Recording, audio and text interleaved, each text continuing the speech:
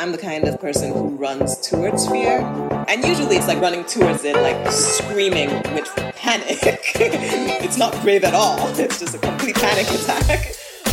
Hey, welcome back. I'm Jeffrey Masters, and this is LGBTQ&A from The Advocate magazine in partnership with GLAAD.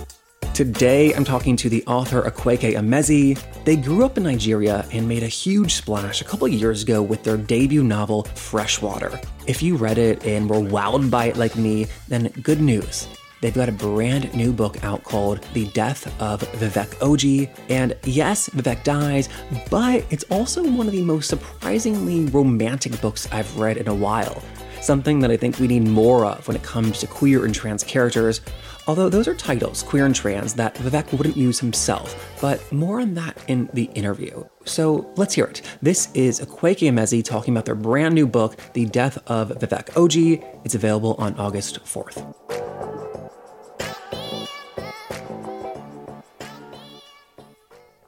I want to jump into the new book. It takes place in Nigeria, and I thought it was so interesting how people in the book describe Vivek. They say things like they're possessed, they're sick. They talk about fixing them, but we never use labels like queer or trans. Can you talk about why you made that choice in writing it? Well, one of the first reasons was that Vivek is set in the Nigerian community that I grew up in.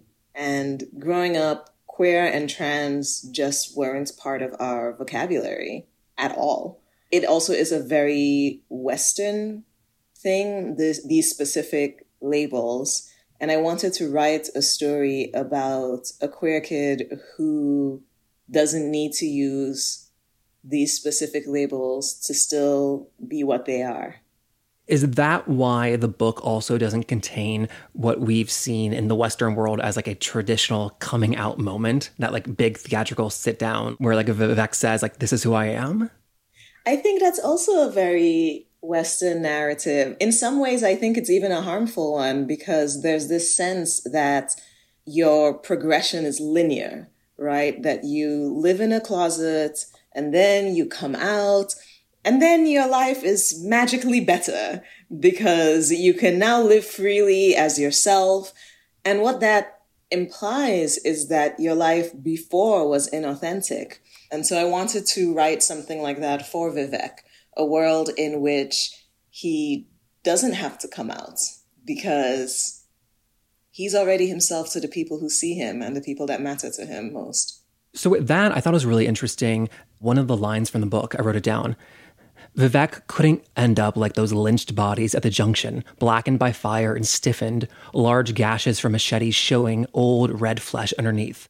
Is that how you saw queerness being treated growing up in Nigeria? Oh, that's not about queerness at all. That's just a thing that happened back home. So I grew up in this town in the South in the late 90s, and we had a lot of religious violence and a lot of electoral violence. And there were a lot of lynchings. The reasons were often varied and arbitrary. Oh, this person looks like a thief. This person looks like a Muslim. This person is from the North. Therefore, they are Muslim. Therefore, they are complicit in the murders of the people from the South that were happening in the North. It gets very layered. But in the book, it's not so much that this is what would happen specifically to queer people, as it is, this is something that could happen to you if you were in the wrong place at the wrong time. Being deviant would be part of that. Being identified as a thief, whether you stole anything or not, would be part of that. It's a whole range of possibilities. Oh, so that's talking about violence more generally. I think that probably I was drawing then the false connection because in Nigeria, they passed the Same-Sex Marriage Prohibition Act in 2014. So I think I was drawing that connection from like that act to like the violence, but it's not just violence towards queer people.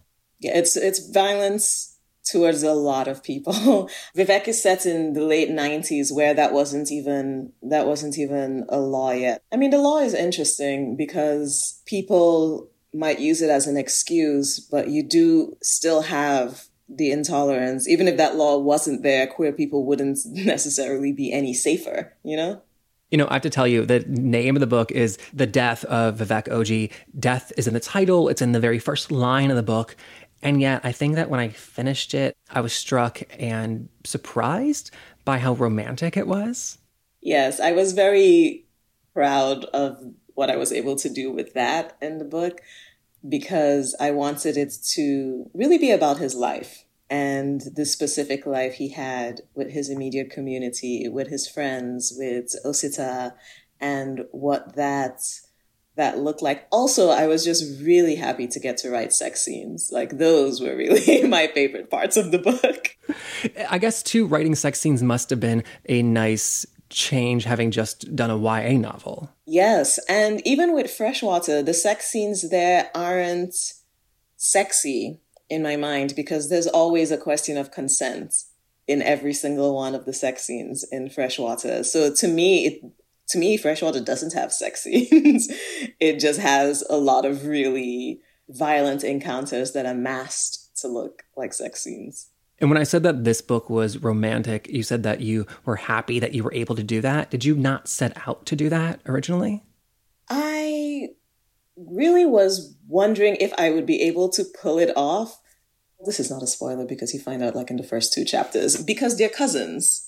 Right. And one of the things I wanted to do was write a relationship that was transgressive just because I'm interested in those, and still have it be romantic and still have the reader believe in that love and be rooting for it, even though if you had worded it differently and just told them on the surface, hey, this is what's about, people might easily be like, ew, what, really?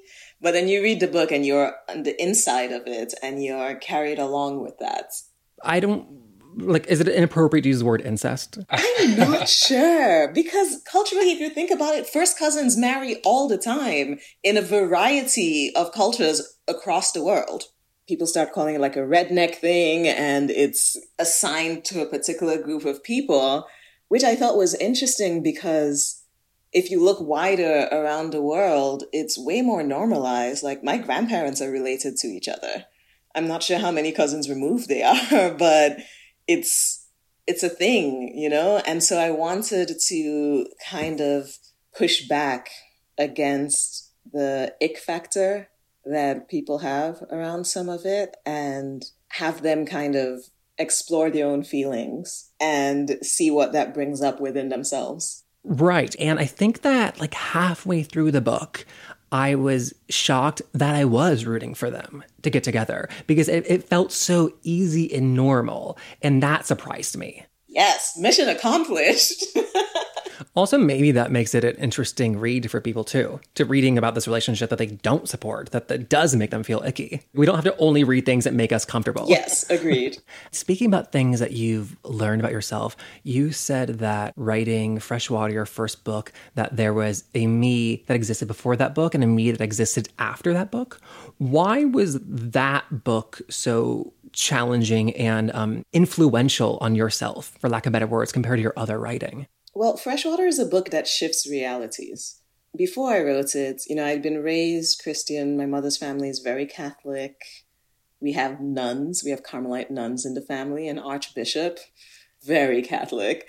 And when I started thinking about Freshwater, I knew I would have to get into Igbo traditional religion. And that was scary to me because it's not something we were raised with back home. It's seen as deviant. And so shifting gears to see the world through this lens of a religion that had been almost stamped out by colonialism. And in order to write Freshwater, I not just had to engage with it, but I had to adopt it as my center. I had to say, this is real. This is as real as every other reality, including Christianity, including the whole mental health world. Like, this is valid and real. And that's a really challenging step to take. My life made so much more sense through this lens than it had through any of the other lenses. And it wasn't like a jacket I could put on and then take off when I was done with the book. It was a jacket I put on and then I was like, oh, this is my skin now. Fantastic. Is that where Obanje comes from? That the Igbo ethnic group and that religion? Yes, that, and it's kind of more than a religion. It's like it's an entire reality. Like our system of law comes from it as well. It's an Igbo reality, to be very specific, I think. I guess I was curious about what you said because it is something that you had to seek out and learn for yourself as an adult. It sounds like you didn't grow up learning these things. No, I didn't. Yeah, it was something I had to figure out as an adult. Wow. So like what started you on that journey? Was it Freshwater, the book? It was being extremely suicidal, actually. About 10 years ago, I had just moved to New York and I was really suicidal. Yeah. And I had been for a while, actually, for most of what I could remember of my life. And I started painting randomly. It felt like a way to kind of get some of the frustration about being alive out. And a lot of the paintings I did were about Obanje. I was familiar with it as a concept because it shows up in our literature. So the most well-known example of an Obanje previously was in Chinua Achebe's Things Fall Apart. There's a character who's an Obanje. And so like we knew what it was, but again, it's not considered real. You know, it's considered just a part of like a myth, essentially. And when I started painting, a lot of it was around this theme of wanting to go home. And I didn't understand it. I was just painting what I felt, which was that being alive felt wrong and that I shouldn't be here. And so I started really just thinking about I wish there was a simpler word than ontology. I really do. But I started thinking about that and I was like, well, what if you are the child of a deity and you are meant to exist in the spirit world and you accept that as real. And what does that look like? And Freshwater kind of came from that. So Obanje is a spirit. Is it gendered? It is not gendered. And it's a very specific type of spirit. It's a spirit that is embodied in a human form. So it's not like a lot of people tend to tell it as like a narrative of possession, because then you get the binary of human and spirit. And then you have, the host human who is possessed by a spirit, but really the binary doesn't exist there. It's one entity. It is a spirit in like flesh, mortal form. And so as you've explained it before, you say that the spirit is there to allegedly torment the mother by dying. And it's born and dying repeatedly. That's what the stories say. That's how it goes, is that they're meant to be kind of malevolent and they die and then they come back. Yeah. I mean, it's also not lost on me that you have dead thing tattooed on your chest. Yes. When in the process of discovering that you were an Obanje did you get that tattoo? That tattoo is actually recent. I think I got it last summer or within the last year. I got it within the last year. And, the word Obanje literally translates to, roughly literally translates to someone who comes and goes, like the ones, and Obanjes are referred to the ones who are born to die. And so it's kind of like dead man walking. It's like if you're a thing that is born to die, then you're dead even while you're alive. And kind of an acceptance of death in the process of life. Interestingly, this pops up in a lot of other places. I was reading Rumi pretty extensively once, and there are quotes in there that say, in order to live kind of a new life, you have to die first in this one, and like the death of self and what that looks like. So all those things kind of, work around in my brain. I think, too, that when we say the LGBTQ experience, we're most often saying the Western LGBTQ experience. And that is also translated to how we talk about and experience death, that it's like a Western experience, that someone dies and you don't talk about it, right? They're gone forever. Yes, that's so true. A lot of the times I find that what people are opposed to around death is not so much death, but suffering. It's either the suffering of the person leading up to their death, the suffering of the people left behind, the loved ones. And that's something I kind of explore in The Death of Vivek Oji is death really a tragic thing to whom? Which perspective are we looking at it from? Is it just transitioning from one state of being to another state of being? And because, if you're the dead person, you're just dead. You don't have feelings about it. You're just not here anymore. But what we often have a strong reaction to is suffering. If you died in a painful way, if you suffered before you died. For me, it's been important to kind of draw that distinction. In many ways, the book is a book about the things that the Western world tells us we cannot talk about, right? Death, incest, queerness. I'm glad I was able to stitch it together. And, actually, also the thing is, in a lot of other cultures, death isn't even you stop existing. There's a lot of things where it's like, you die and then you keep existing in a different form. And then you go into ghosts. And then you go into reincarnation, which is a huge part of the death of Vivek Aji. I like to talk about death a lot, also because of and I think this is an experience for a lot of queer people, is that death really is a constant companion with us specifically. And it's present in a way that other people might not think about, either at the hands of other people or, death by suicide. It's a thing that's always there. I think it's important to be able to talk about it because it affects so much of our lived experience.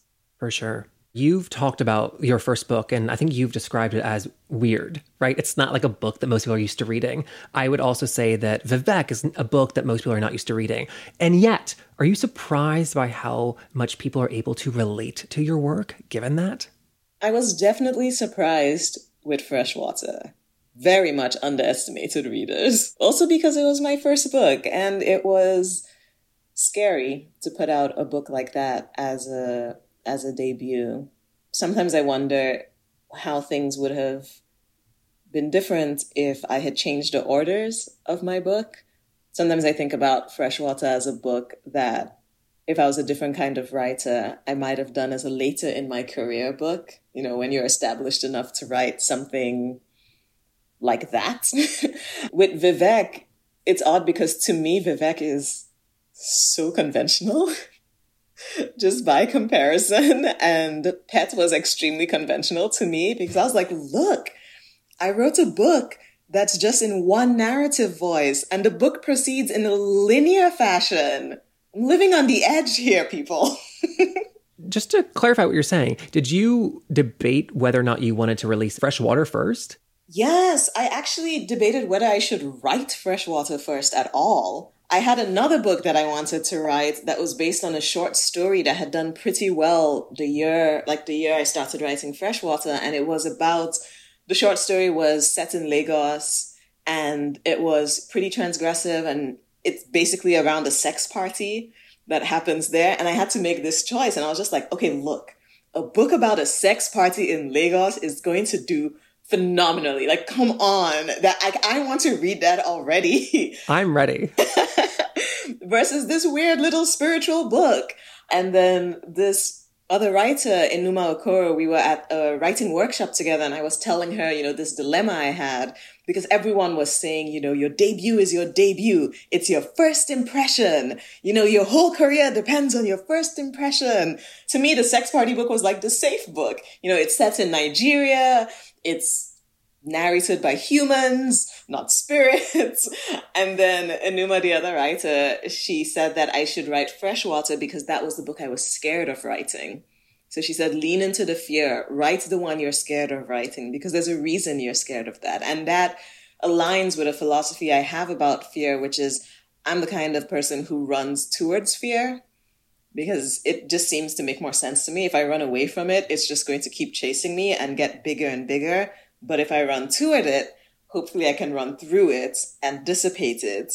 And usually it's like running towards it, like screaming with panic. It's not brave at all. It's just a complete panic attack. But that was why I decided to do Freshwater, because it was the one I was unsure about and scared of, and I didn't want to give in to the fear. So I was like, I will go with the book that does not feel safe at all. Talking about running towards fear, I think that a lot of people would be afraid of cutting off the massive, long, beautiful hair that we see in your author photo. Looking at you now, you have very short blonde hair. Was that a big decision for you? I have shaved my head before. Interestingly, this time it was scary for me to cut it again, mostly because I was worried it would trigger like body dysmorphia issues from my childhood. And I thought that I had to be really, really skinny to be able to pull off short hair. And once I told my friends that, and they realized that that was the reason I had been keeping my hair long, they were all like, cut it now, running towards fear. They were like, cut it now. And I didn't want to keep living in fear of something. And also I felt like it would kind of strip away a certain attractiveness. You know, like a certain kind of conventional attractiveness. Like, well, you know, if you have long hair, it's pretty. I grew my hair deliberately for my book career. Like, I grew it on purpose because I was like, you know what? When my books come out, I want to have really, really long hair. I just feel like it'll work better. It was very mercenary, like very calculating about, you know, how society views beauty and how I was planning to take advantage of every single thing I could in order to make myself feel more established. And people will say, oh, well, you know, it made no difference. We will never know. It couldn't hurt. It couldn't hurt. And that's like fucked up to say, but it couldn't hurt. It couldn't hurt. Wow. So I was like, you know what? Let me shave it off. Let me see what happens if I don't feel attractive, if other people aren't finding me conventionally attractive, if I step into like deviance in a certain way and just kind of sit with that. To not really in terms of like body positivity, but body neutrality, where I'm just like, it's okay to just have a body. Like, it exists. I'm a dead thing anyways. Exactly. Okay, I think that most people would be really freaked out by choosing to eliminate conventional beauty from themselves, as you describe it. You know, like running towards that choice. I mean, the truth is that there's only so much that I could run away from that.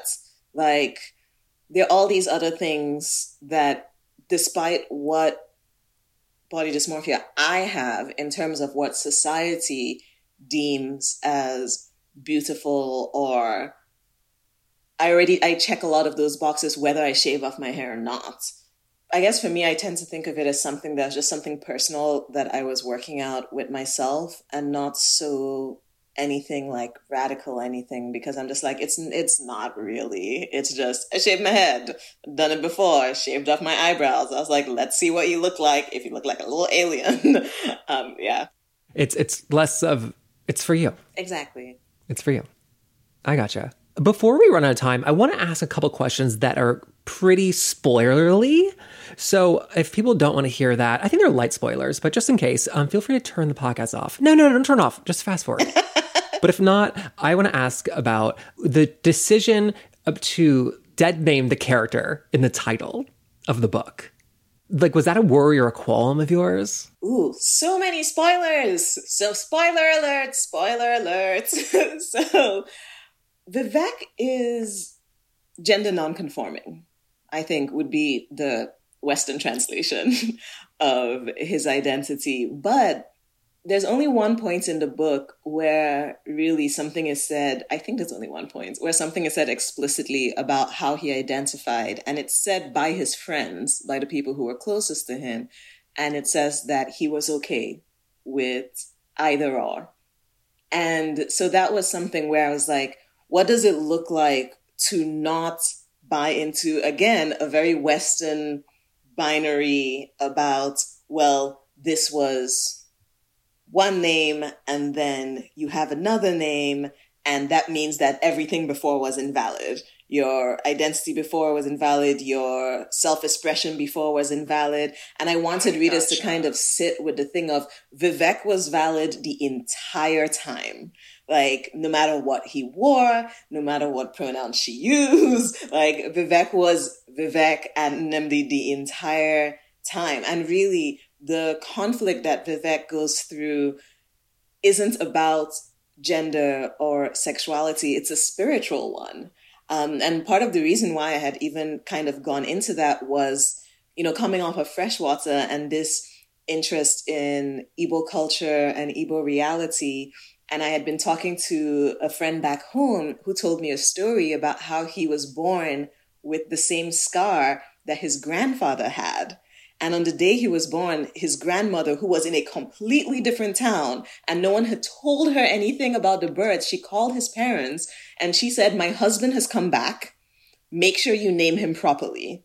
And so in Igbo language, like a lot of our names are reincarnation names. Nnamdi, my father is still alive. Nnenna, the mother of my father. Like reincarnation is a huge thing.